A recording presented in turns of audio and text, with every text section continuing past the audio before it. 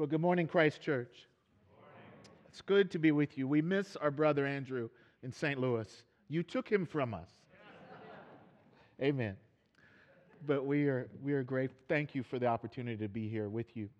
Again, the passage that I'm speaking on is Philippians 1, 12 through 14, and the topic I'm calling the message is pressing on in advancing the gospel. Pressing on in advancing the gospel, and thinking about the theme of the Missions Week, which is pressing on, pulling from that passage in Philippians 3, verse 14. As we think about just the last couple of years and the things that have happened in our world the last couple of years, there's lots of reasons that we've had to need to press on. If you just think about 2 years ago, right, I was thinking, well, in a couple of weeks, we'll be past this pandemic. And then things will get back to normal. And that was 2 years ago. Think about that. Many of us have suffered from that pandemic. Many of us have suffered from COVID. Many of us have lost people from COVID. Many of us have been involved in controversies about whether to wear masks or whether to not wear masks. But also in the midst of that time, there's been social unrest in our own country at the murder of unarmed black men and some of the controversies surrounding that. And then even if you think about it, there's been division not just in the country, but in the church over how to respond to those things. There was actually a presidential election. Do you remember that? Within the last couple of years. So lots of reasons to press on. And again, I was thinking, and I don't know if you guys fell into this, I was thinking that once we get past some of this adversity that's going on, then we'll really be able to advance the gospel. Once we get past this, well, I don't know if maybe this is the new normal. And so what would Paul's audience say? Surely they were feeling similar things, thinking about the things that Paul is going through, and maybe they're wondering if the gospel is going to be hindered in its advancement. And so what did Paul have to say to them? And what can we take away from that and learn that can apply to us in advancing the gospel and pressing on in advancing the gospel now? And so there's two things. There's an outline in your bulletin. Only 2 points today. Now that doesn't necessarily mean it's going to be shorter, but I'll do my best.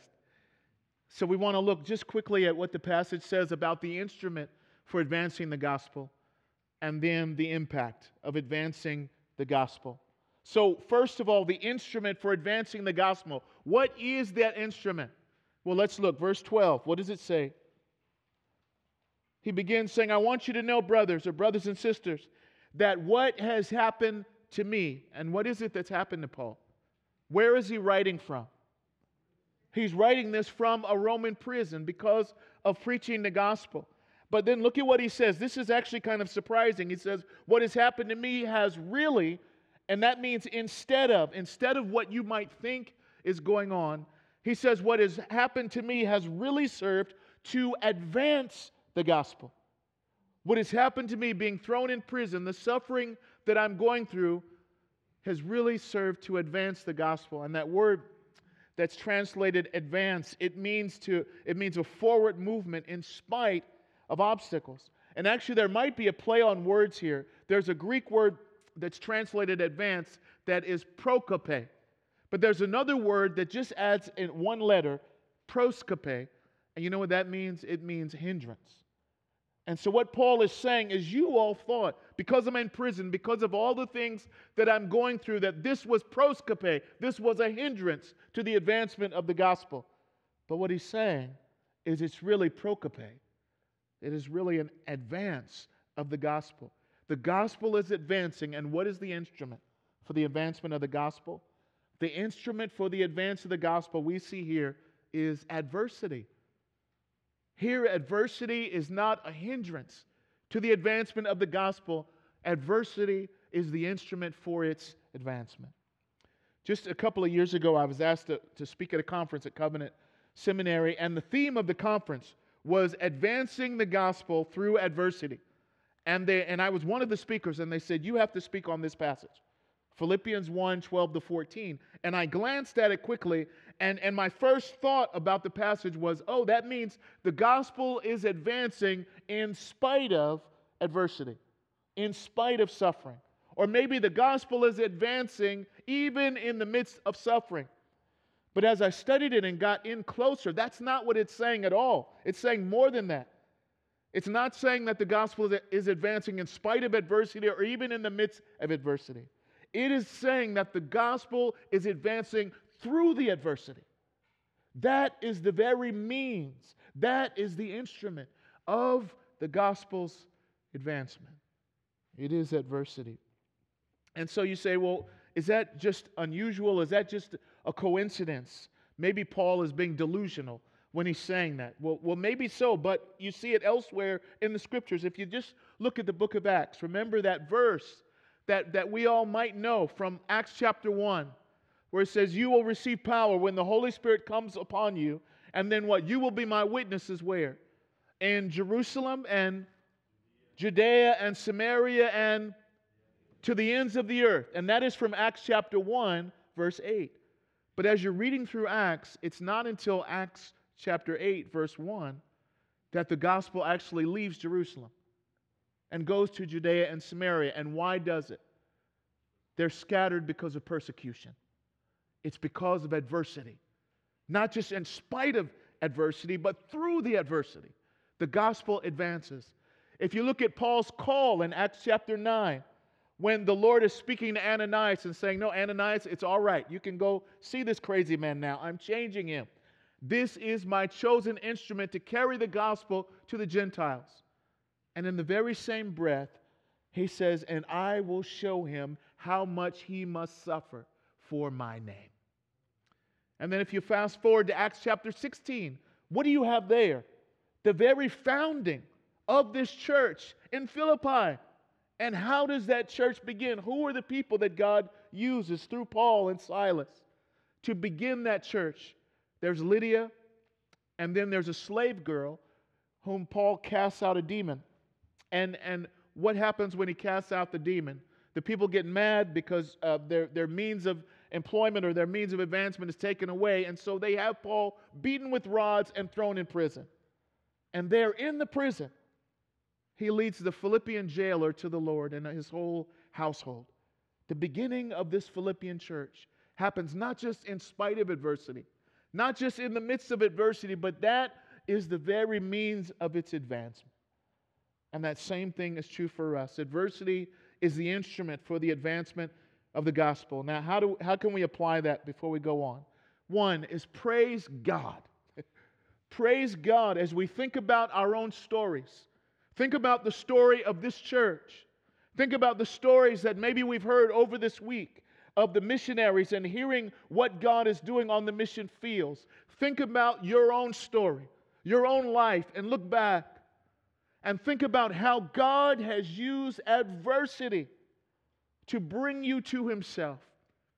How He's used adversity to change you, to make you more like Christ. And so praise God for how He's done that. But not only that, grieve and lament the adversity that's come. On the one hand, as we say, adversity is the means of the gospel's advancement. That doesn't mean that it doesn't hurt. And we can try and pretend like it does and say, well, God used it, and then be in some kind of denial in our own hearts about how much it really hurts. But we can freely come and grieve and lament the painful things, the suffering that have come, that has come, that maybe is present even in our hearts right now. And God is so good, He's big enough to handle that. That's one of the reasons I love the Psalms, because it gives us the language to, on the one hand, say that our God is a God whose steadfast love endures forever, but however we feel and whatever we come with, we can bring that before Him. And so as I'm saying that the adversity is the instrument of the gospel's advancement, I'm not saying don't grieve and lament the things that bring tears to your eyes. Bring those very things to God. And then finally, how else can we apply this idea that adversity is the instrument of the gospel's advancement? Is just think about the places of adversity that you're facing right now. We can think about Ukraine and Russia and what's going on in the world. Think about what's going on here in Grand Rapids. Think about what's going on in your own church or even in your own life. Could it be that Almighty God might be working in those situations to not just save you from your suffering, but even to save you and to save others through that suffering? Could it be that those very places of adversity that you come in with that weigh our hearts down, even now as we sit within this room, those can be the places that God uses to bring opportunities for the gospel's advancement? Now let's move on. Secondly, not only do we see here the instrument of the advancing of the gospel, but we also see the impact of advancing the gospel. What is the impact here in this passage? Well, let's look at verse 13. And first we see the impact among unbelievers. What is the impact among unbelievers? Verse 13. So that it has become known, and then listen to this, throughout the whole imperial guard and to all the rest. And so what's the imperial guard? Now that could be referring to the place that's really Caesar's residence. Or it could be referring, and it's probably referring to both, the elite group of soldiers that attend to Caesar himself, maybe about 9,000 of them. This elite group. And here Paul is saying that the gospel is being heard. The gospel is reaching this group of people. Now stop and think about that. How else could Paul have gotten the gospel to reach this group of people? Could he just showed up at the door of the palace? Hold on, I'd like to see Caesar to tell him about Jesus. Can I come in? How else could he have had access to this elite group of soldiers? But yet here he is. And so they come in shifts. And he's able to tell them the reason of his imprisonment. What does he say here? The reason for my imprisonment, I am in chains, not in the chains of Rome. I am in chains for Christ. And he's here saying, I'm not just a citizen of Rome, but I'm a citizen of the kingdom of God. And I am a servant under the lordship, not of the Lord Caesar, but of the Lord Jesus Christ. That's some of his cell talk as he's there describing, what are you in for? I'm here because of Jesus Christ. And so he gets access to people that he never would have had access to. So contrary, imagine you're in the Philippian church and you're concerned about Paul and you're hearing what's happened and he's in prison. You think you're worried about him, right? You're worried about what he's suffering, but you're also worried that the gospel is not going to advance anymore. But yet here you see the gospel is advancing in places where maybe it never could have gone had it not gone through that adversity. Andrew mentioned that I was a pastor in Baltimore for 13 years, and one of the things that would happen is I would be asked to do funerals, sometimes for people that I didn't know, right? There are people that didn't have church homes, and maybe they were connected with somebody from our church, and so I'd end up doing funerals sometimes because of this. And I remember one in particular, I did a funeral for a young man, about 30 years old, who had been shot and killed tragically on the streets of our neighborhood. And they didn't have a church home, but somebody in his family was related to someone in our church. And so I got asked to do the funeral. And I remember standing up to preach, and I stood up, and it's a room like this. It wasn't in a church, it was in a funeral home because they didn't have a church. But imagine this room, it's just packed with people, most of them between the ages of 16 and 30. Standing room only in this crowd. And the first thing that I said is, I said, guys, you don't have to leave. Why would I say that? Because a lot of times I've been to those funerals, and when the pastor would get up to speak, people would stand up and walk out. And you say, why would they walk out? That's so disrespectful. Well, actually, what would happen, and I had done this, actually, in some of my younger days, is the pastor would say to himself, you know what, I'm never going to have an opportunity like this, to be in a room of folks who don't usually go to church. And I'm going to tell them all the things they need to hear right now. And so you get up and you start off saying, you know what, you guys need to stop doing this. You need to get off the corner, stop with all the violence, stop doing this, stop doing that. And everybody just gets up and walks out. So by the time you get to telling them about Jesus, there's nobody else there except the church people. And then the church people are saying, oh, those guys are so disrespectful. They just got up and left. It's because pastor chased them out. And I had done that. And so this particular time, I tried to learn from my own mistakes and say, guys, you don't have to leave because I'm not going to beat you up. And I got the privilege of telling them the good news of Jesus Christ, and most of them stayed. But where else would we have had that opportunity to share the gospel in that context, apart from going through this adversity? This is some of the impact among unbelievers. If you just think about the last couple of years, hasn't God given you opportunities that you never would have imagined, you never saw coming? He gave you conversations with people you never thought that would go there. He gave you access to people maybe you never thought that you'd be in relationship with in the midst of this adversity. So this is the gospel's impact among unbelievers. But what else? What about the gospel's impact among believers? Well, we see that in verse 14. Now here he says, and most of the brothers, and then look at what happens to them. It says, having become confident in the Lord by my imprisonment. In other words, they're saying, look at God. Paul is in jail for preaching the gospel, and God is moving. You can chain up the messenger, but you can't chain up the message of the gospel. And so the gospel is advancing, even though he's going through all of this suffering and adversity. And so they were encouraged. And what resulted? What does he say? He says they were much more bold to speak the word without fear. And so they're looking at what's happening with Paul, and they're saying, wait a minute, if God can do that in the midst of that adversity that he's going through, then maybe, just maybe, God can also work in the midst of the adversity that we're going through. And actually, Paul told them that you're going to suffer too. In chapter 1, you keep reading through Philippians.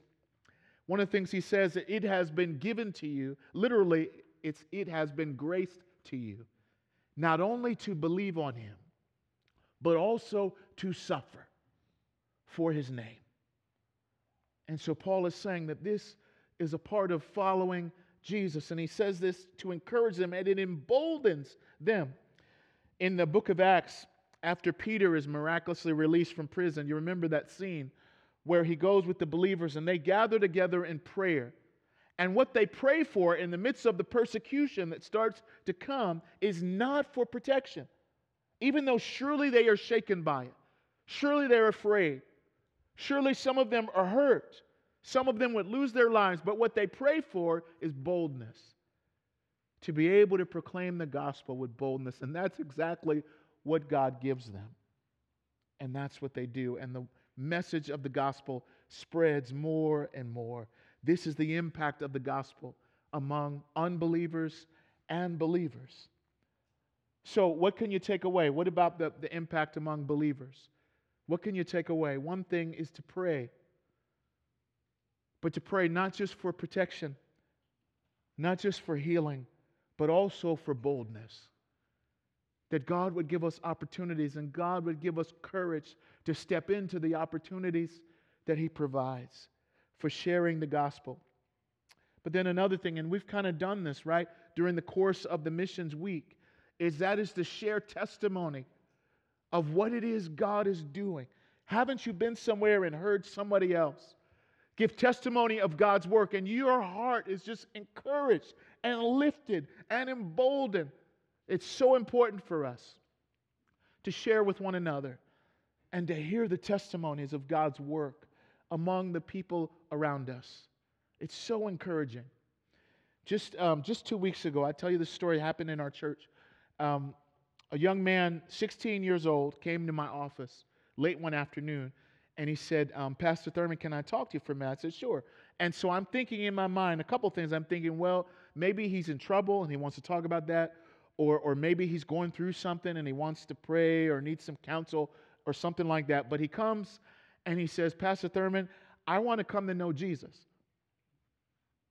I want to know God. I said, tell me more about that. And he does, and he tells me, and so we pray, and he invites Christ in his life. He's excited, all of these things. Well, what you don't understand is that for 3 or 4 years, people in our church have been pouring into this guy.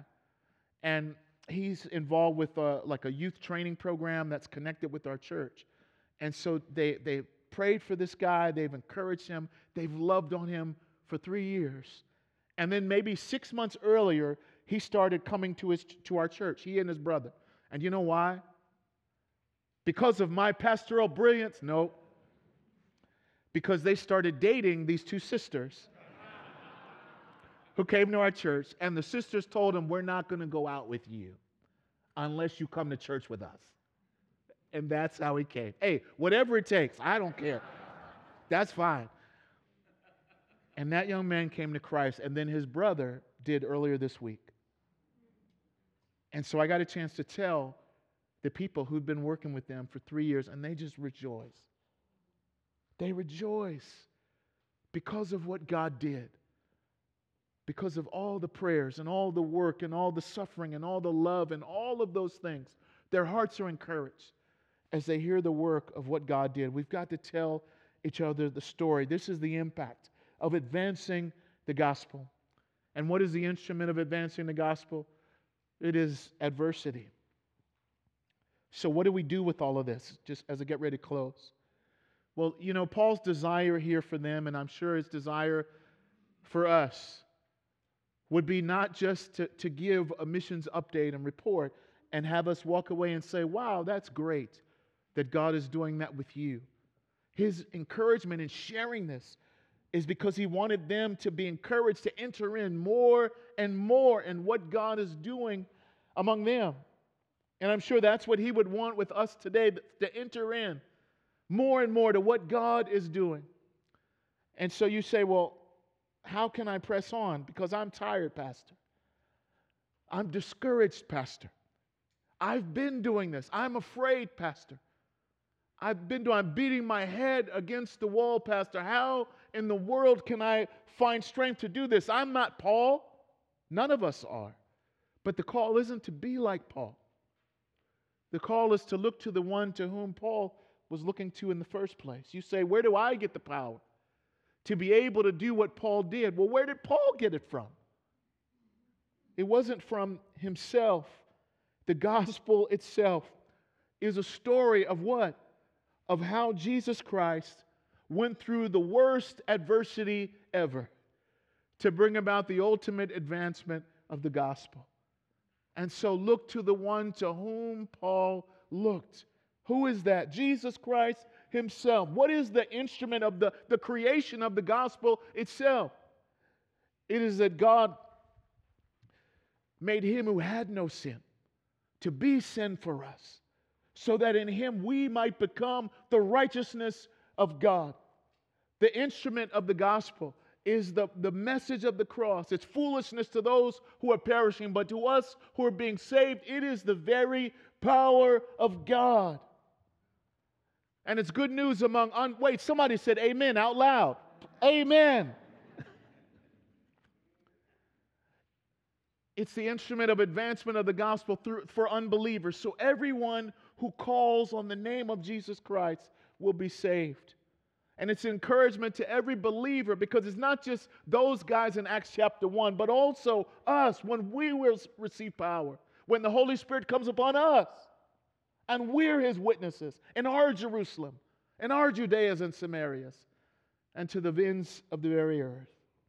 And so let us press on in the advancing of the gospel, but let us do so with our eyes fixed upon the one we just read about a little earlier, who is the founder and the perfecter of our faith, who for the very joy set before him endured the cross, scorning its shame, and now he's seated at the right hand of the throne of God, where you know what he does?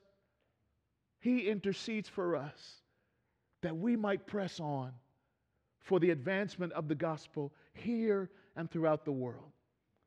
And so run to him, rest in him today, rejoice in him. Let's pray. Father, we thank you for the Lord Jesus Christ, the one who is the good news, who is the gospel. The gospel comes about, or came about, because of his great adversity of suffering on a cross and bearing the wrath of God upon himself. And the instrument of the gospel is proclaiming, the impact of that gospel brings unbelievers to life and gives us great power as believers to proclaim that message. So help us to do that. Lord, if there's anybody that's come today that doesn't know you, I pray even now, like those young men in my office, they might cry out to you, that they might be saved. And I pray that you would do it through faith in Jesus Christ. For the rest of us, encourage us, strengthen us, embolden us, that we might press on in the advancement of the gospel here and throughout all the world. All this we ask in Jesus' name. And all God's people said, amen.